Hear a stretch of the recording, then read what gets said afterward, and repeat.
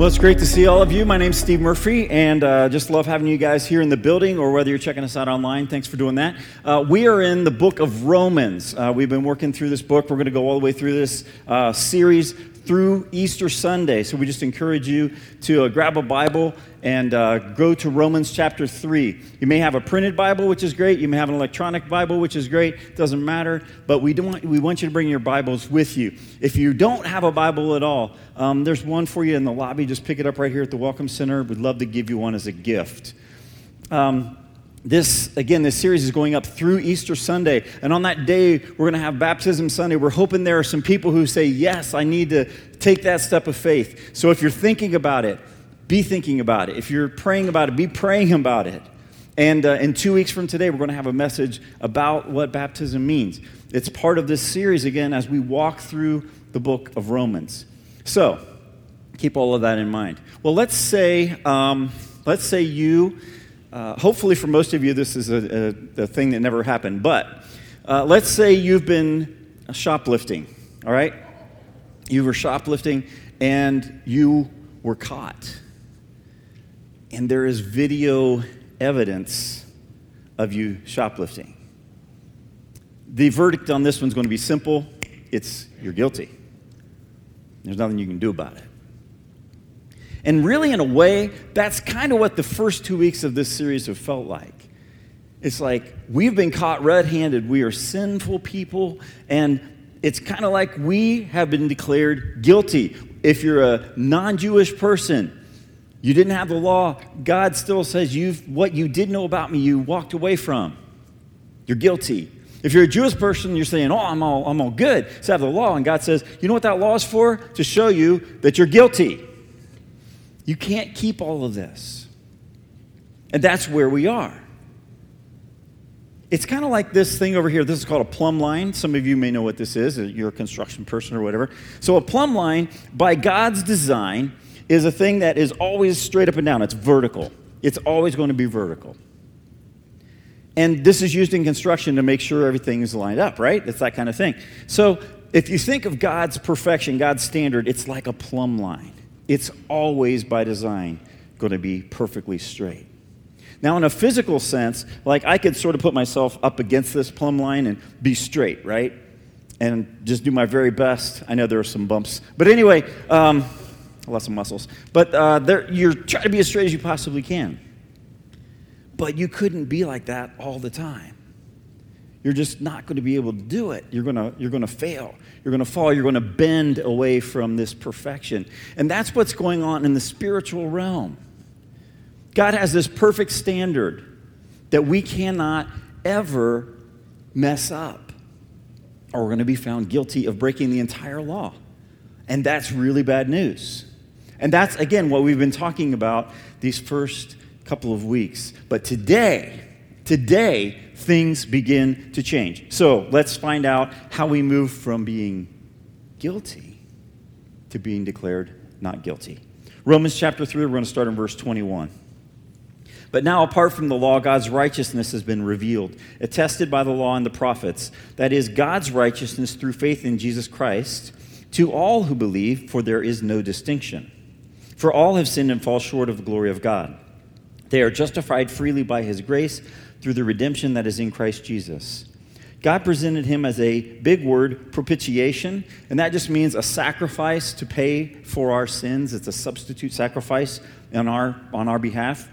So God presented him as a propitiation or a sacrifice through faith in his blood to demonstrate his righteousness. Because in his restraint, God passed over the sins previously committed.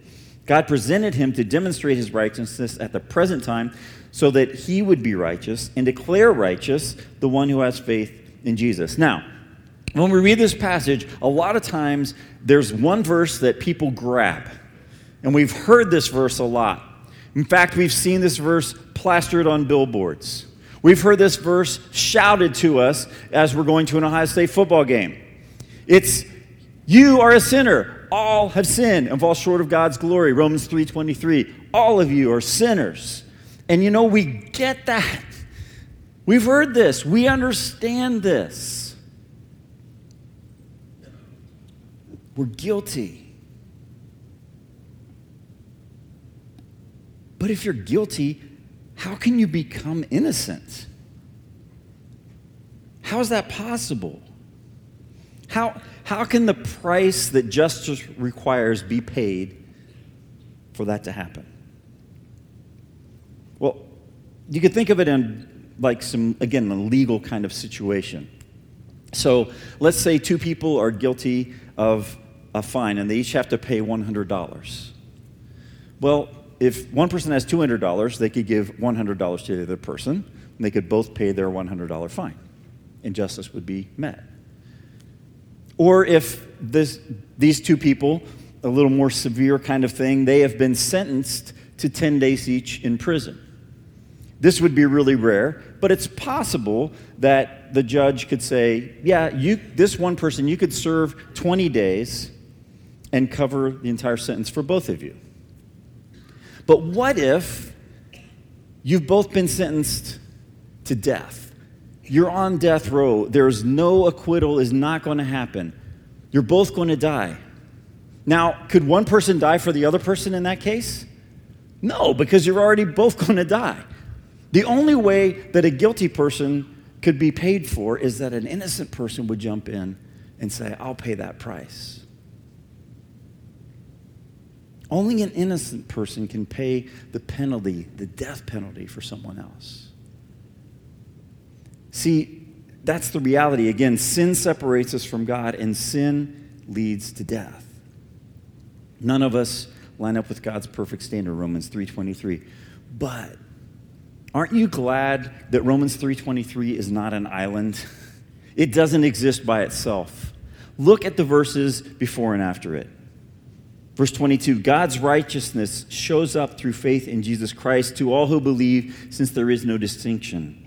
For all have sinned and fall short of the glory of God, and they are justified freely by his grace through the redemption that is in Christ Jesus. That is good news, right? It is. You're allowed to say amen. That is good news, right? Amen. Yes, it is. Now, there are a couple more words here that are kind of hard to understand. We don't hear them outside of church that often. Righteousness, justification. What does it mean to be righteous and to be justified? They really come from the same root Greek word, and they're often almost interchangeable. You'll find one version will say justification, one will talk about righteousness, and they're right next to each other. They're very, very similar. The idea is, again, in the legal context, it's the opposite of condemned. It means you've been acquitted. You've been found not guilty or whatever. It's a legal idea where God says you are now righteous. You are 100% right. You are justified. You are innocent. You are perfect. And we get that idea of justification like in word processing, right? If we're going to left justify something, it means everything lines up, right? So we get that idea. That's the idea. We are lined up 100% then with what God has asked us to do, asked us who he's asked us to be. And through Jesus, we're declared 100% innocent. If you look at Galatians 3:27, Paul makes a really good point. He says, when you were baptized with Christ, you were clothed with Christ. Every one of you who was baptized with Christ was clothed with Christ. And what happens then, you're wearing Jesus as a covering. And when God looks at you, the reason he can say you are 100% righteous is because you're clothed with Christ. He doesn't see you. He doesn't see me. He sees Jesus. And that's very, very good news. So God justifies us. He picks us up and he sets us up against his standard. And because we are clothed with Christ, we are. We are righteous. We're justified. All of the time. Now, we wonder about this. We say, wait, let me get this straight. Remember, we can't get this straight on our own. But let me get this straight. What you're saying is this. I am guilty. But I'm declared innocent, and I get to live. And Jesus is innocent, but he becomes guilty, and he dies. Is that what you're saying? Yes, that is exactly what we're saying. Remember our memory verse? We read it together. Pick up a card. This one's flying around. Pick up a card if you want. For God made Christ, who never sinned, to be the offering for our sin, so that we could be made right with God through Christ. 2 Corinthians 5:21. Jesus never sinned. He is our offering. And now we are made right with God through Jesus.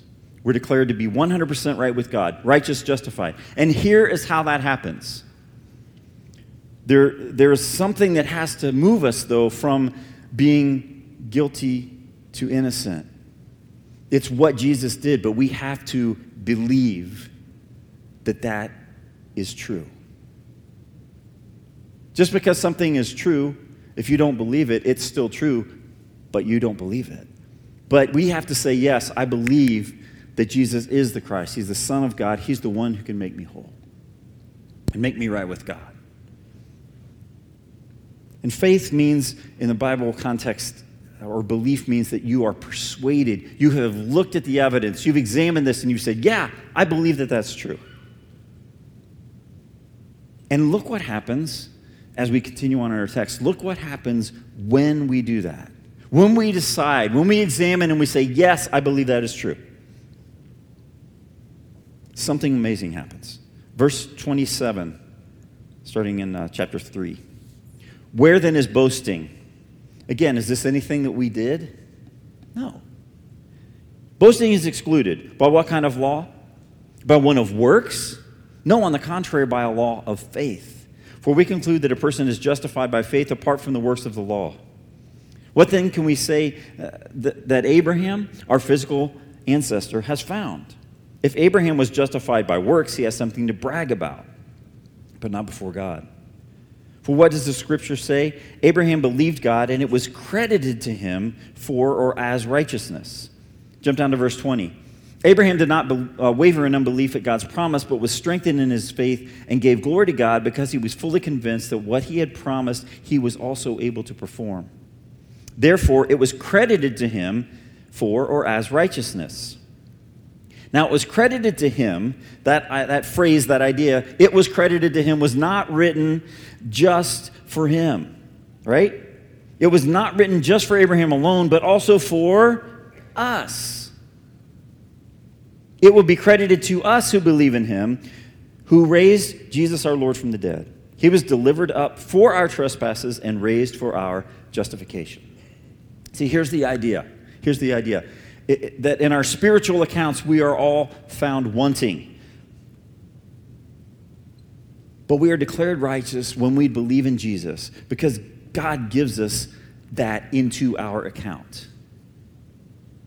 It's similar to if you want to go get a loan or a lease and your credit is not good enough, but someone will co-sign for you. And in that case, someone else steps in. They really kind of, in a legal way, they step into your place. Your credit is insufficient for this transaction to take place, but theirs is not. Theirs is more than sufficient, and it covers for your deficiency. And that's exactly what's happening here. God gives us credit that we haven't earned and we can never earn. It's a transaction. It's not something we can physically see. So it requires faith for us to believe that. And that's the first thing. We hear the good news, and the first step in responding to the good news is belief. But it is not the last step. We hear and we believe. And the Bible says, we also then repent, which means to turn around. I was going this way. I'm going to turn around and go back toward God. We confess our sin. We confess that we need Jesus. We confess that he is the only one who can save us. We are baptized. And then we rise out of this in a new life, a new relationship with God where we are declared righteous. And guess what? We do that every day. With the exception of baptism, we hear every day. We believe every day. We repent every day. We confess every day. We walk with God every day. See, our spiritual development is a journey. It's why we have the walk class for kids and their parents. It's why we have the discipleship pathway. It's why our vision statement has no end. That we reach into the community and we love people wherever they are, but we love them too much to let them stay there. And together we imitate Jesus. And then we duplicate that process over and over and over, making disciples. It's why we invest our resources and our energy into parades and vacation Bible school and retreats and conferences and summer camp. And there are a lot of summer camps. There are camps for the arts, camp for sports, for some area of development that you might want to work on. And they're all good. But in my life, there's only one camp where I decided to follow Jesus. There was only one camp that was designed for that. There was only one camp where I made the decision to follow not my career path, but whatever career path God had for me, not even knowing what it would be. There's only one camp where I met a wonderful Christian woman who would become my wife. There's only one camp where together we decided that God was calling us to full-time ministry outside of this country on the mission field. There's only one camp where I had relationships that were born and developed and continue to grow and exist to this day, both with people and with God.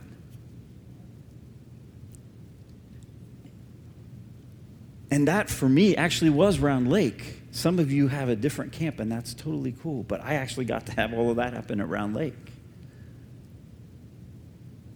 Camp focuses our understanding of God's design, of God's plan, of our need for Jesus. And that's not something I've experienced by myself. Many of you have experienced that as well. And so, students, I ask you, in 15 years, is what you focus on this summer going to make any difference in your life? Is it?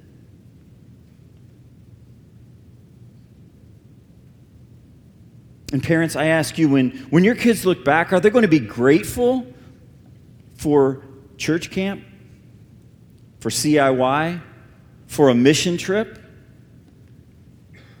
Because in 15 years, those things have the potential to continue making a difference.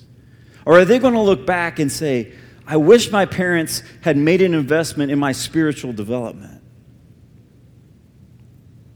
At camp, in classes, in life groups, in discipleship groups, we discover God's design, God's blueprints, and we learn about them. We grow together in faith, and that happens in community, again, as God designed it.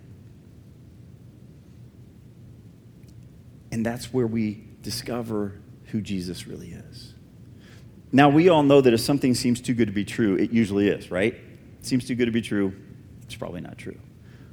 That's not the case with God. God really is that good to us. The real question is, do we believe it? And what does that belief look like? In the book of James, he tells us that belief has to have a visible component to it, some way of proving it to be authentic by action. He says faith without visible confirmation is useless. It's dead. And in fact, it's not really faith at all. And since it's not really faith at all, it doesn't connect us with Jesus, and so we're not really saved. That's what James says. It's one thing to say it, it's a totally different thing to actually do it, right?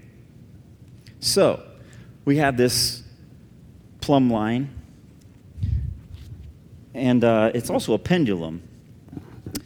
Now, physics tells us that every swing of a pendulum, by definition, will not go as high as the previous one. Now, I can say I believe that, right? And I have this weight that says I'm going to see if that's true. So, if I believe it, yeah, I believe that this weight cannot in any possible way come back and whack me in the face. I believe it. But do I believe it? And the answer is, yeah, I believe it. I mean, it gets really close, but it's not going to hit me. Kids, don't try this at home, all right? But it's one thing to say, yeah, I believe that. It's another to actually do it. To put your faith in a weight and a rope. Honestly, that's not that big a deal. To put your faith in Jesus is everything. And it's not just what you say. We have to stand firm in our faith. We have to fully believe that Jesus is 100% effective. Now, just a quick side note about faith.